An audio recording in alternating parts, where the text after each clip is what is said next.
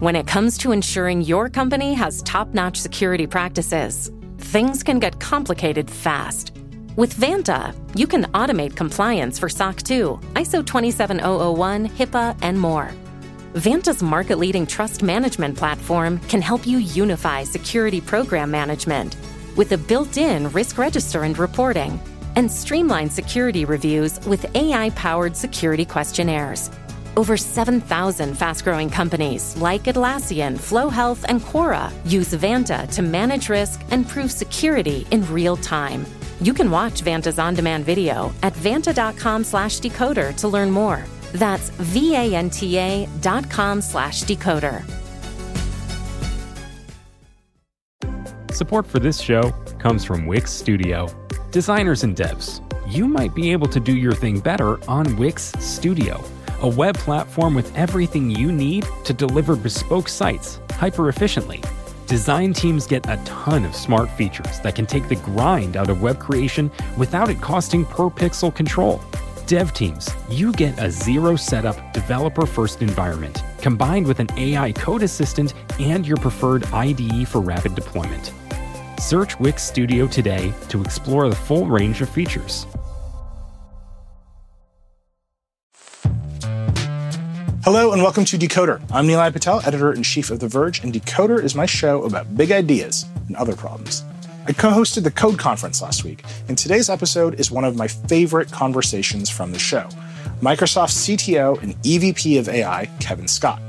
If you caught Kevin on Decoder a few months ago, you know that he and I love talking about technology together. I really appreciate that he thinks about the relationship between technology and culture as much as we do at The Verge. And it was great to add the energy from the live code audience to that dynamic. Kevin and I talked about how things are going with Bing and Microsoft's AI efforts in general now that the initial hype wave has subsided. I really wanted to know if Bing was actually stealing users from Google. Kevin also controls the entire GPU budget in Microsoft, and access to GPUs is a hot topic across the AI world right now, especially access to NVIDIA's H100 GPUs, which is what so many of the best AI models run on. Microsoft itself runs on H100s, but Kevin is keenly aware of that dependency. And while he wouldn't confirm any rumors about Microsoft developing its own chips right now, he did say a switch from NVIDIA to AMD or other chip vendors would be seamless for Microsoft's customers if the company ever does make that leap. I also asked Kevin some pretty philosophical questions about AI. Why would you write a song or a book when an AI is out there making custom content for other people? Well, it's because Kevin thinks the AI is still terrible at it for now, as Kevin has found out firsthand trying to use some of these tools. But he also thinks that creating is just what people do, and AI will help more people become more creative. Like I said, this conversation got deep. I really like talking to Kevin. Okay, Microsoft CTO Kevin Scott. Here we go.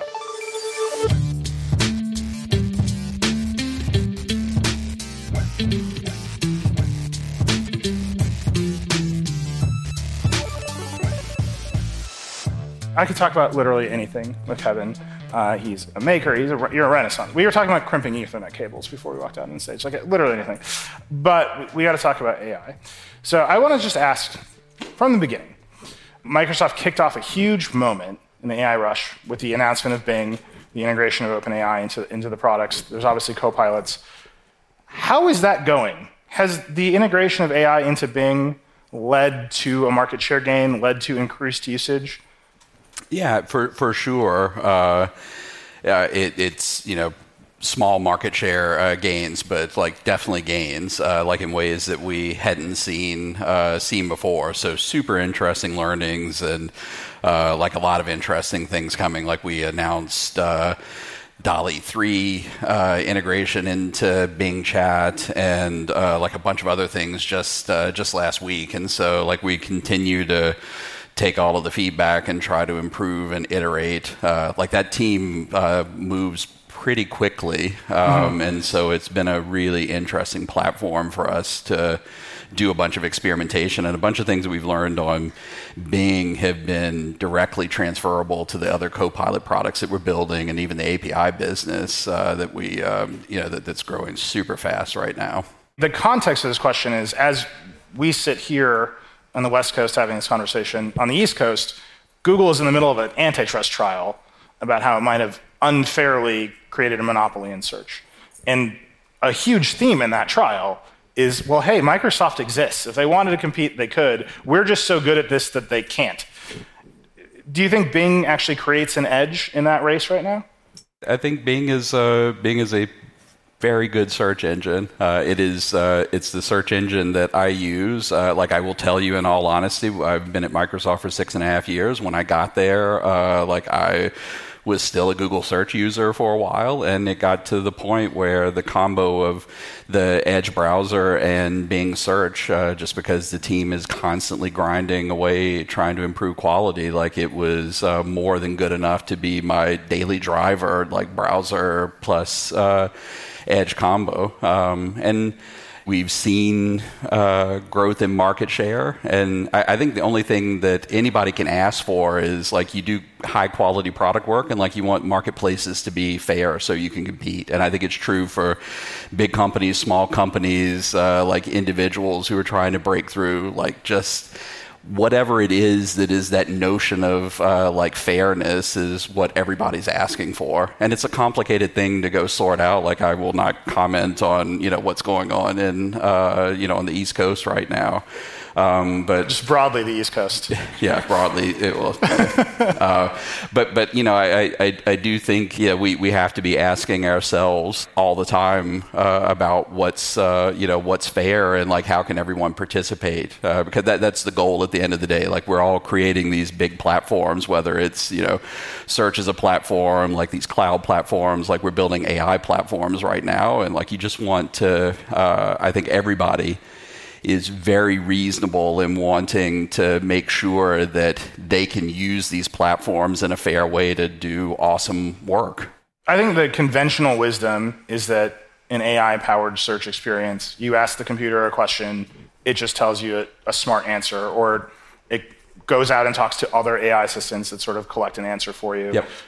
That is the future, right? I think if you just sort of broadly ask people, what should search do? You ask a question, you get an answer. That really changes the idea of how the web works, right? This is like the fundamental incentive structure on the web is appearing in search results. Have you thought about that with Bing? Yeah, so I think what you want from a search engine and what you're going to want from an agent is a little more complicated than just asking a question and getting an answer. Like a whole bunch of the time, what you want is you're trying to accomplish a task. And asking questions are part of the task, but it's, sometimes like it's just the beginning, sometimes it's in the middle, like you're planning a vacation, you're doing research on, how to ring out the Ethernet cables in a house you're remodeling, like, whatever it is. That may involve purchasing some things or go spending some time reading like a pretty long thing because you can't get the information that you need in just some small transaction that you're having with an agent. I think it's unclear the extent to which the dynamic will actually change. Like, I think the particular thing is everybody's worried about referrals and like, how is this going to, if the bot's giving you all the answers, like what happens to referral traffic? And what's the incentive to create new content? Like, this is what I'm thinking about a lot. Yeah. Right? If an AI search product can just summarize for you what I wrote in a review of the new phone. Yeah. Why would I ever be incentivized to create another review of a phone if no one's ever going to visit me directly? I don't think that's actually the thing that anybody wants. Like it's certainly not the thing that like I want individually. Like there needs to be a healthy economic engine where people are all participating, like they're creating stuff and they're getting compensated for what they create. Now I think the compensation structure and how things work just evolves really rapidly, and it feels to me like it's even independent of AI, things are changing very rapidly right now. Like how people find audience for the things that they're creating, like how people turn audience engagement into a real business model. And like, on the one hand, it gets difficult because some of these funnels are hard to debug. Like you don't really know what's going on, like in an algorithm somewhere that's directing traffic to your site. And so I think that's one of the opportunities that we can have right now in the conversation about how these AI agents are going to show up in the world is it's not necessarily preserving exactly what that funnel looks like, but being transparent about what the mechanics of it are, so that if you're going to spend a bunch of effort or try to use it as a way to acquire audience, that like you at least understand what's going on, that it's not arbitrary and capricious, and one day something changes that no one told you about, and you no longer know how to viably run your business. The flip side of that, right, is you also make a lot of tools that can create AI content. Yes. And you see these distribution platforms immediately being flooded with AI content. And something like a search engine, or even training a new model, being flooded with its own AI spam, essentially, leads to things like model collapse, leads to a drastic reduction in quality. How do you filter that stuff out? We've got an increasingly good set of ways, at least on the model training side, to make sure that you're not ingesting low-quality content, and you're sort of recursively getting... Is there a difference between low-quality content and AI-generated content? Sometimes AI-generated content is good, and sometimes it's not. I think it's sort of less interesting. It's kind of a technical problem, like whether or not you're ingesting things into your training process that are causing the performance of a trained model to become worse over time. Like that's a technical thing. I think it's an entirely solvable problem. I think the thing that you want in general is, as a consumer of content, like you just don't want to be reading a bunch of spammy AI generated garbage. Like I don't think anyone wants that. And like I would even argue, like I mean this is an interesting thing you and I haven't chatted about, but I think the purpose of making a piece of content isn't this like flimsy transactional thing that sometimes people think it is. It is trying to put something meaningful out into the world, to like communicate something that you're feeling or that you think is important to say, and then trying to have some kind of connection with who's consuming it. And so there's nothing about like an AI being 100% of that interaction that seems interesting to me. Like I don't know why I would want to be consuming a bunch of AI generated content versus things that you are producing. I feel the same way. I think you are almost certainly going to want to use some of these AI tools to help produce content. Like one of the things that I did last fall when we were playing around with this stuff for the first time is I was like, I've wanted to write a science fiction book since I was a teenager, and like I've never been able to like just sort of get the activation energy. And I started to attempt doing that with GPT-4, and it was terrible at using it in like the way that you would expect. So like you can't just go into the model and say like, hey, like here's an outline for a science fiction book I'd like to write, like please write chapter 1. But that's the model today, right? I think even if we're in the context of the writer's strike resolving, right? And even in that conversation, they were not worried about what the model's capabilities today. Right, there will be a GPT-5 and a GPT-6, right? But so the point that and I actually agree with that. But the point that I was making is the useful thing about the tool is it helped keep me in flow state. So I've written a nonfiction book. I'd never written a fiction book before. But so the useful thing for it was not actually producing the content, but when I got stuck, helping me get unstuck. Like if I had an ever-present writing partner or an editor who like had infinite amounts of time to spend with me. It's like, okay, like I don't know how to name this character. Let me describe what they're about. Mm-hmm. Like give me some fun names. Or so it was really amazing, like the extent to which like having an AI creative partner helped unblock me. But it was still like it was all my prose, all my like trying to figure out how the like plot of this book ought to work. And I don't think it would be particularly interesting to me as a reader to consume a novel worth of content that was 100% generated by an AI with no human touch whatsoever. Like I don't even know what that's doing. We've arrived now at the nature of art, so I'm going to make a hard shift to GPUs. This is what I mean about Kevin. We can go everywhere with Kevin. I just want to make sure we hit it all. No, I mean, like, why do people make art? Is like the AI moment has provided us the opportunity to ask that question in a serious way. Because the internet has basically been like, to make money. And I think there's a divergence there as our distribution channels get flooded. I just don't know that we'll hit the answer in the next 10 minutes. Correct. We have to take a quick break. We'll be right back.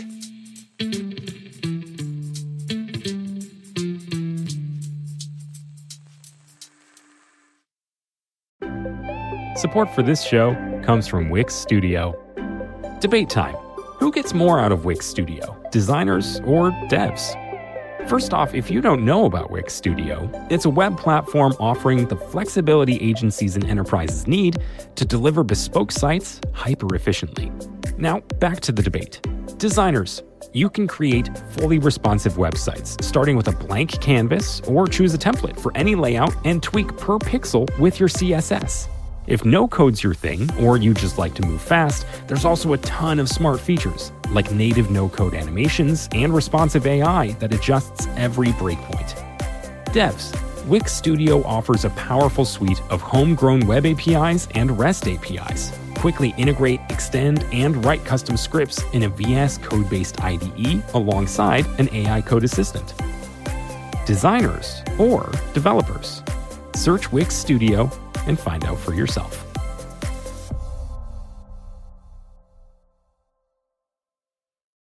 Support for this podcast comes from Hims. It can be challenging for men to speak about their health, and whether that's a fear of being vulnerable or just wanting to keep things private, there are just some things we would just rather keep to ourselves. Hims knows how you feel, which is why they're looking to provide you the help you need discreetly. Hims is a men's healthcare brand looking to provide simple and convenient access to science-backed treatments for men. The entire process is 100% online, so you can get a new routine of improving your overall health in private. If prescribed, your medication ships directly to you for free and in discreet packaging. No waiting rooms and no pharmacy visits. So while it can be tough to deal with this part of your life, it doesn't mean you have to do it alone. Start your free online visit today at hims.com/decoder. That's HIMS.com/decoder for your personalized treatment options. HIMS.com/decoder. Prescriptions require an online consultation with a healthcare provider who will determine if appropriate. Restrictions apply. See HIMS.com/decoder for details and important safety information. Subscription required. Price varies based on product and subscription plan.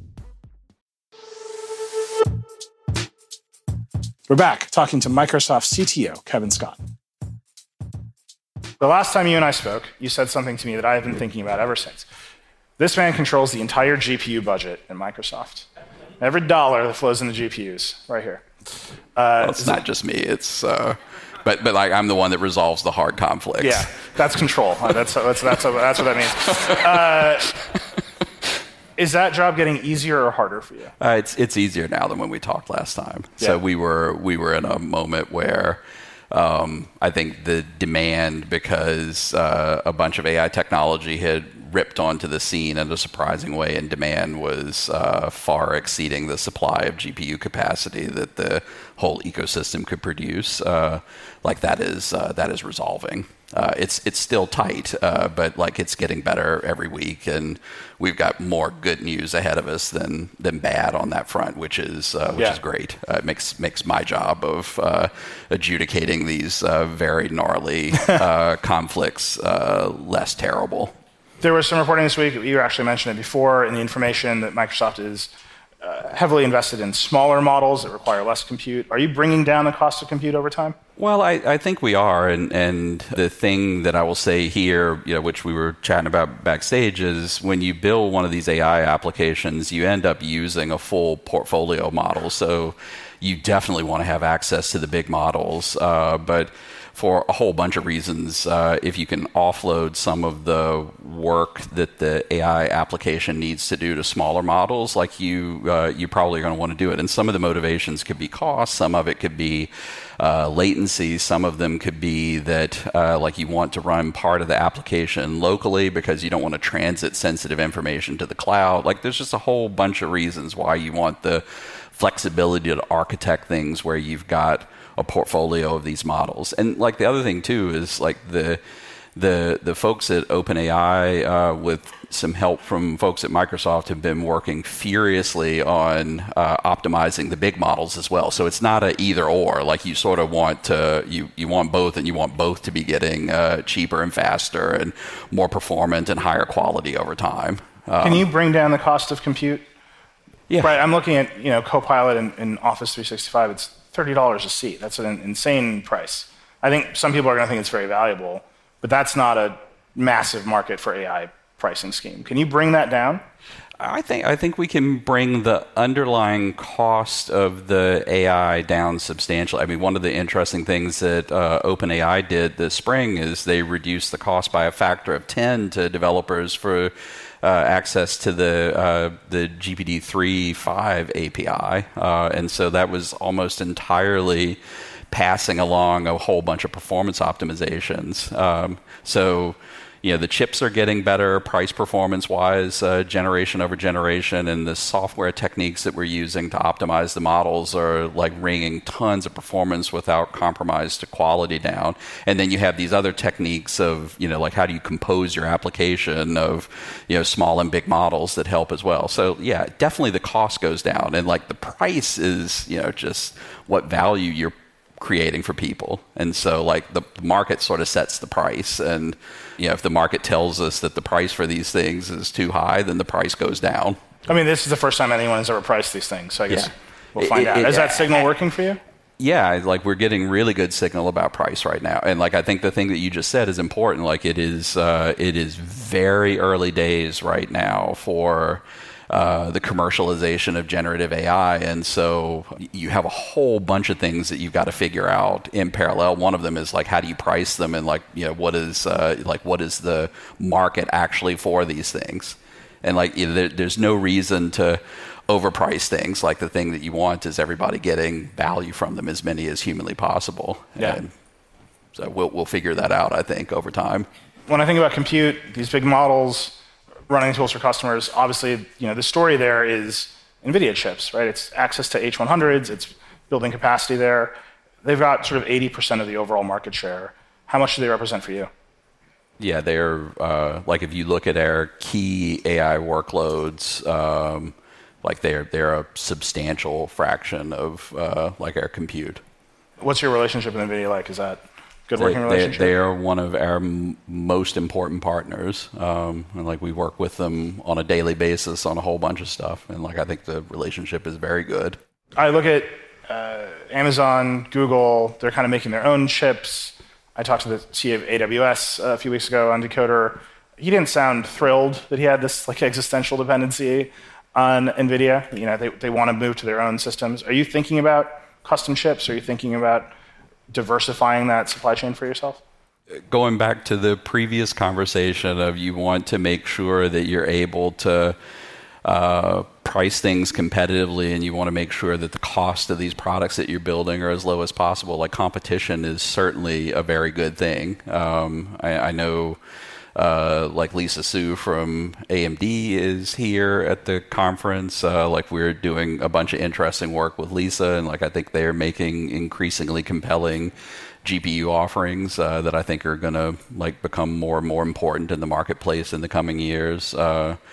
I think there's been a bunch of leaks about first-party silicon that Microsoft is building. We've been building silicon for a really long time now. So wait, are you confirming these leaks? I'm not confirming anything. But I will say that we've got a pretty substantial silicon investment and that we've had for years, and the thing that we will do is we'll make sure that we're making the best choices for how we build these systems using whatever options we have available. And the best option that's been available over the past handful of years has been NVIDIA. They have been really. Is that because of the processing power on the chip, or is it because of the CUDA platform? Because what I've heard from folks, what I heard from Lisa yesterday, is that actually what we need to do is optimize one level higher. We need to optimize at the level of PyTorch or training or inference, and CUDA is not the thing, and that's what NVIDIA's perceived mode is. Do you agree with that? That you're dependent on the chip, or are you dependent on their software infrastructure, or are you working at a level above Well, that? I think the industry at large benefits a lot from CUDA, which they've been investing in for a while. And so if your business is like, I got a whole bunch of different models and, like I need to, performance tune all of them, like the PyTorch CUDA combo is like pretty essential. Like we don't have a ton of models that we're optimizing, and so like we have a whole bunch of other tools like Triton, which is an open source tool that OpenAI developed, and like a bunch of other things that help you basically do exactly what you said, is sort of up-level the abstraction so that you can be developing high-performance kernels for your both inference and training workloads, where it's easier to choose like what piece of hardware you're using. And like it's the thing to remember is like even if it's just NVIDIA, like you have like multiple different hardware SKUs that you're deploying in production at any point in time, and like you want to make it easy to even optimize across all of those things. So I asked Lisa yesterday, how easy would it be for Microsoft to just switch from NVIDIA to AMD? And she told me, you should ask Kevin that question. So here you are. How easy right now would it be if you needed to switch to AMD? Are you working with them on anything? And how easy would it be in the future? Well, let me deploy my finest press training and say that if you are a API customer right now of, like you're using the Azure OpenAI API or using OpenAI's instance of the API, you don't have to think about what the underlying hardware looks like. It's an API. Like it is presented to you to be the simplest possible way to go build an AI application on top of that API. And so, yeah, not trivial to muck around with this hardware. It's all big investments, but like the customer shouldn't really, if that's the way that you're building your AI application, you shouldn't have to care. And there are a bunch of people who are not building on top of these APIs where they do have to care, and then that's a choice for all of them individually about how difficult they think it might be. Yeah. But for us, like it's a big, complicated software stack, and the only part of that the customer sees is that API interface. The other theme that a bunch of folks at the conference yesterday asked me to ask you about is open source. Right? You obviously have a huge investment in your models. OpenAI has GPT. There's a lot of action around that. On the flip side, there's a bunch of open source models that are really exciting. You were talking about running models locally on people's laptops. Are these real moats around these big models right now, or is open source going to actually just come and disrupt it over time? Yeah, I don't know whether it's even important to think about the models as moats. So there are some things that we've done and like a path forward for the power of these models as platforms that are just super capital intensive, and I don't think even if you've got like a whole bunch of breakthroughs on the software, they don't become less capital intensive. And so whether it's Microsoft or someone else, like the thing that will have to happen with all of that capital intensity, and it's like, because it's largely about hardware and not just software, and it's not just about like what you can put on your desktop, but like you have to have like very large clusters of hardware to train these models. It's hard to get scale by just sort of fragmenting a bunch of independent software efforts. So I think the open source stuff is super interesting, and I think it's going to like help everybody. Like we've open sourced this super good model called Phi that sort of trending on Hugging Face as of last week. Like bunch of open source innovation we're excited about, but like I think the big models will continue to make really amazing progress for years to come. I got a few more questions. If you have questions for Kevin, please start lining up. I'd love to hear from all of you. I want to make sure we talk about authenticity and metadata, marking things as real. It's something you and I have talked about a lot in the past. There's a lot of ideas about how you might mark content as real or mark it as generated by AI. We're going to see some from Adobe later today for sure. Have you made any progress here? Yeah, I think we have. One of the things I think we talked about before is for the past handful of years, we've been building a set of cryptographic watermarking technologies and trying to work with both content producers and tool makers to see how it is we can get those cryptographic watermarks, like they're sort of manifests that say, like, this piece of content was created in this way by this entity, and like have that watermark cryptographically preserved with the content as it gets moved through transcoders and whatnot in CDNs, and as you're sort of mashing it up a bunch of different ways. That might work for images. Can you do that for text? It feels like text is like a big deal right now. Text is a little bunch bit. Of lawsuits for text is definitely harder. There are some things that are researchy that folks are working on, where you can, in the generation of the text, like subtly like add some like a statistical fingerprint to like how you're generating the text, but it's much harder than visual content, where it's easy to just sort of hide the watermark in the noise and the pixels, and not have it really alter the experience you have as a user viewing the image or the video. So it's a tougher problem for sure. Yeah. But like, it doesn't mean that you can't solve it. Like, you don't have to do it with cryptographic watermarks. You could also just sort of say, like, hey, we're going to adopt a set of conventions in the products that we build where like we clearly identify in the products when you have AI generated text in the so like with an email message, for instance. Yeah. Like if you use Microsoft 365 Copilot to write an email, like we can add like a piece of text to that message that says, or like even there with email. There's nothing I want more than someone sending me an email that says it was generated from AI at the bottom. When I think about my inbox, that's what would fix it. Hold on. There's like a party line of people waiting to talk to you. But these are all preferences. Like we will have to figure out like what that line is. Oh, I know what my preference for those emails is. Yeah. Well, I'm going to tell Cortana to delete them right away. Fair warning to all of you. If you write me AI, it's gone. We have to take a quick break. We'll be right back with some sharp questions from the Code Conference audience from Microsoft CTO Kevin Scott.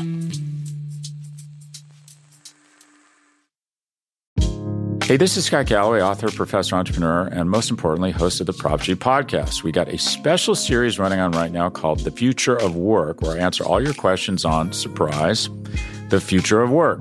Questions including, what are we missing when we work remotely? Or how do we handle work-life balance when a major opportunity comes knocking? From the provocative to the technical, we're offering insights you won't want to miss. So tune in to The Future of Work, a Prop G Pod special sponsored by Canva. You can find it on the Prop G Pod wherever you get your podcasts.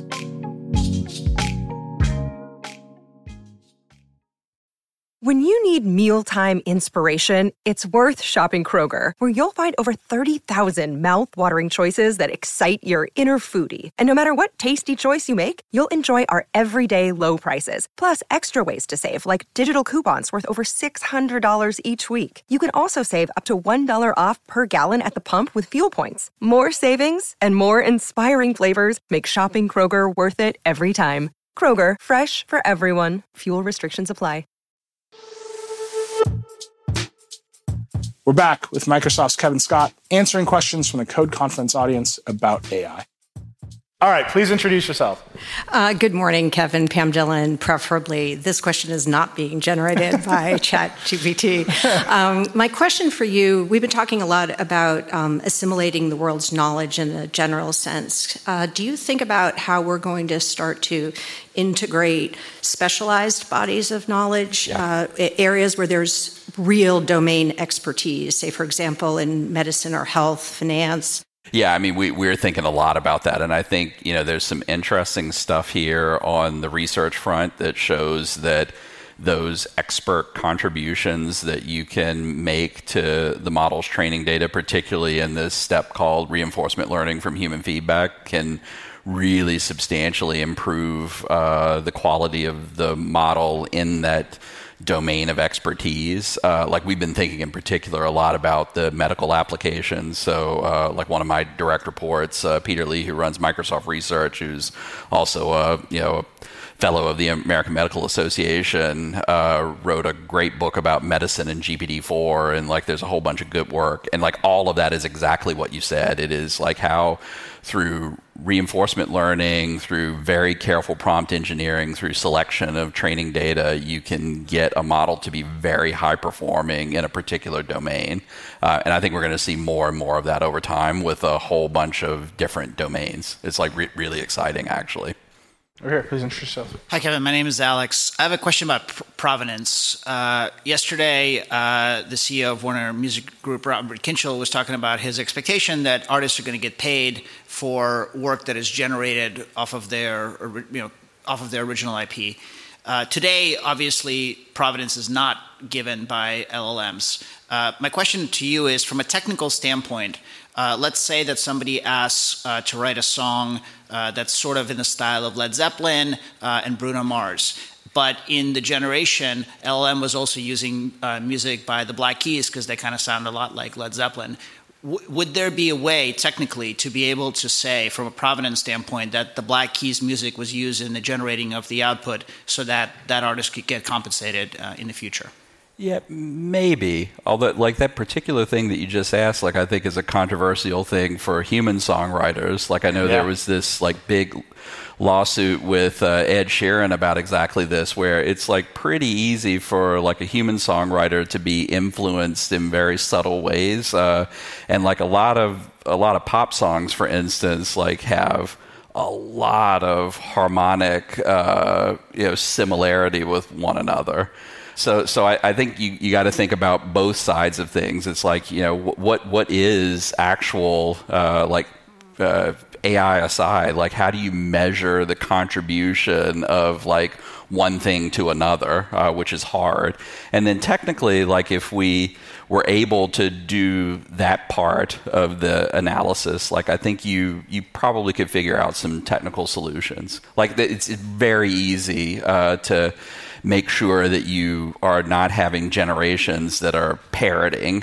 So it's either in whole or in snippets. So like that's possible. It's a little bit more technically difficult, I think, to figure out, like, through this gigantic volume of communication or contribution that any piece of data has. Like, how has that influenced a particular generation? Music copyright is like, just find me later. We'll talk about it. It's like one of my favorite things. Go ahead. Hi, Gretchen Tibbetts, DC Advisory. Rewind slightly from the question the gentleman just asked. There's been already some cases and some questions of the information from publishers, from book writers, from creators that have been used to train these models. Forget about generating music in the next, but that's been trained and asking for percentages or rights or recognition of that. Wondering, not asking you to comment on any active case, but philosophically, thoughts on that? Oh, God, like, we got 25 seconds on the timer. No, you're going longer. Don't worry, we're going to take a few more. So here, the clock can't save you now. Yeah, so here's a thought exercise. Like, so by raise of hands, like, how many of you have read Moby Dick?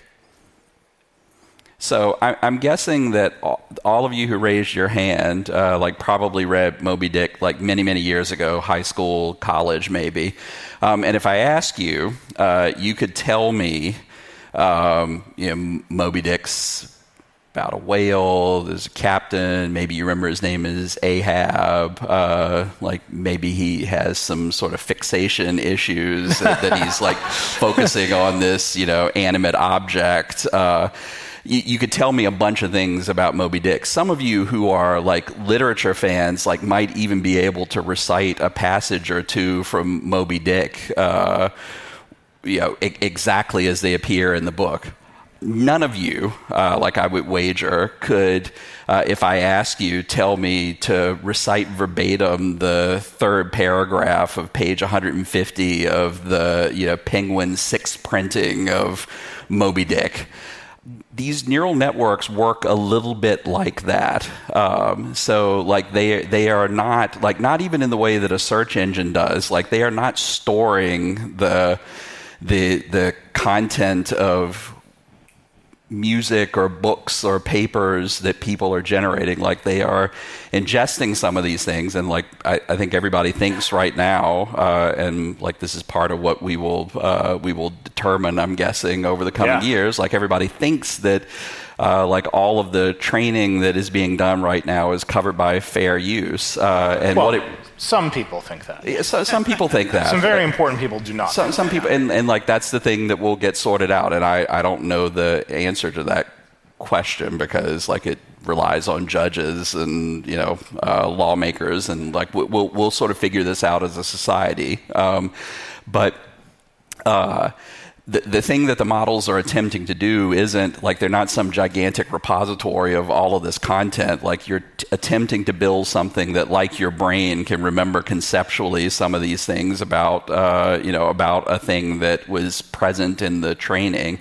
We will sort of have to see. So like, let me just back all the way up and say, like, nobody wants to, like, as an author myself, like, I don't want to see anyone disenfranchised. Like, the economic incentives for people to produce content and to be able to earn a living writing books, and like being, like, especially, God forbid, like folks who sit down and do the work of writing a really, thoughtful, like super well researched piece of nonfiction, or someone who pours their heart and soul into writing a piece of fiction, like, they need to be compensated for it. And like, this is a new modality of, like what you're doing with content. And like, I think we still have some big questions to ask and answer about, exactly what's going on, and like, what is the fair way to compensate people for, what's going on here. And then, what's the balance of trade is too, because hopefully, like, what we're doing is building things that will create all sorts of amazing new ways for creative people to do what they're best at, which is like creating wonderful things that other people will consume, that creates connection and like enhances the, this thing that makes us human. All right, we have time very quickly for a couple more. So just very quickly, Jay, hit me. Hi, Jay Peters with The Verge. When you mentioned that you don't want to read like spammy AI-generated garbage, that made me think of this thing last month where Microsoft's MSN Network published this kind of spammy-feeling travel article that recommended a food bank as a travel destination in Ottawa. And that was made apparently in combination with algorithmic techniques with human review. So like, if something whiffs that badly with human intervention, how can we trust fully AI-generated summaries? Yeah, I mean, with that particular thing, it was less about the AI and more about like how the human piece of that was working. Like, honestly, like that would have been a little bit better if there had been more AI. No, I'm not blaming anyone. Like, I think the diagnosis of that problem is some of these things on MSN, and like I know this is true for other places, gets generated in like really complicated ways. Like, this wasn't it wasn't the case of like there was at some point a Columbia trained journalist who was sitting down writing this, and all of a sudden there was now a faulty, defective AI tool that was doing the thing that they used to do. Like that's not what was going on here. All right, very, very quickly. All right. Dan Perkle, IDEO. I had a question about an exchange you had earlier about the flooding of the world with AI-generated content, and there was a discussion about quality. And in the scenario you were thinking of, who's determining the quality of that content, and how are they determining it? Because I wasn't quite following where that was going. Well, I think you all are going to judge the quality of the content. If it's directed at you, you're the ultimate arbiters of, is this good or bad? Is it true or is it false? I mean, one of the seeds I will plant with you all is one of the things that that these AI tools may prove to be useful at is like actually helping navigate a world where there are going to be a whole bunch of tools that are able to generate low quality content, and like having your own personal like editor in chief that's helping you assemble like what you think are high quality, truthful, reliable sources of information, and like helping you sort of walk through this ocean of information and identify those things. Like, I think, super useful. I think what you all are doing, by the way, like, many of you in the room, I'm sure, in media businesses, like, I think having all of this content out there makes your job more important. Like, way more important, because like somebody has to have someone that they trust that has high editorial standards and who are helping figure out signal and noise. And no, it's like it's absolutely true. All right, we got to leave it here. Yeah. All right. I'm available for a very high fee. Thank you so much, Kevin. I really appreciate it. Thank you. Yeah. I'd like to thank Kevin Scott for talking to me at the Code Conference, thank the wonderful Code audience for asking some great questions, and thank you for listening to Decoder. I hope you enjoyed it. As always, I'd love to hear what you think of the show. You can email us at decoder@theverge.com. I read all the emails. Or you can hit me up directly on Threads. I'm at Reckless1280. I also have a TikTok. Check it out. It's at DecoderPod. It's a ton of fun. If you like Decoder, please share it with your friends and subscribe wherever you get your podcasts. If you really love the show, hit us with that 5-star review. Decoder is a production of The Verge and part of the Vox Media Podcast Network. Today's episode was produced by Kate Cox and Nick Statt. It was edited by Callie Wright. The Decoder music is by Breakmaster Cylinder. Our editorial director is Brooke Minters, and our executive producer is Eleanor Donovan. We'll see you next time.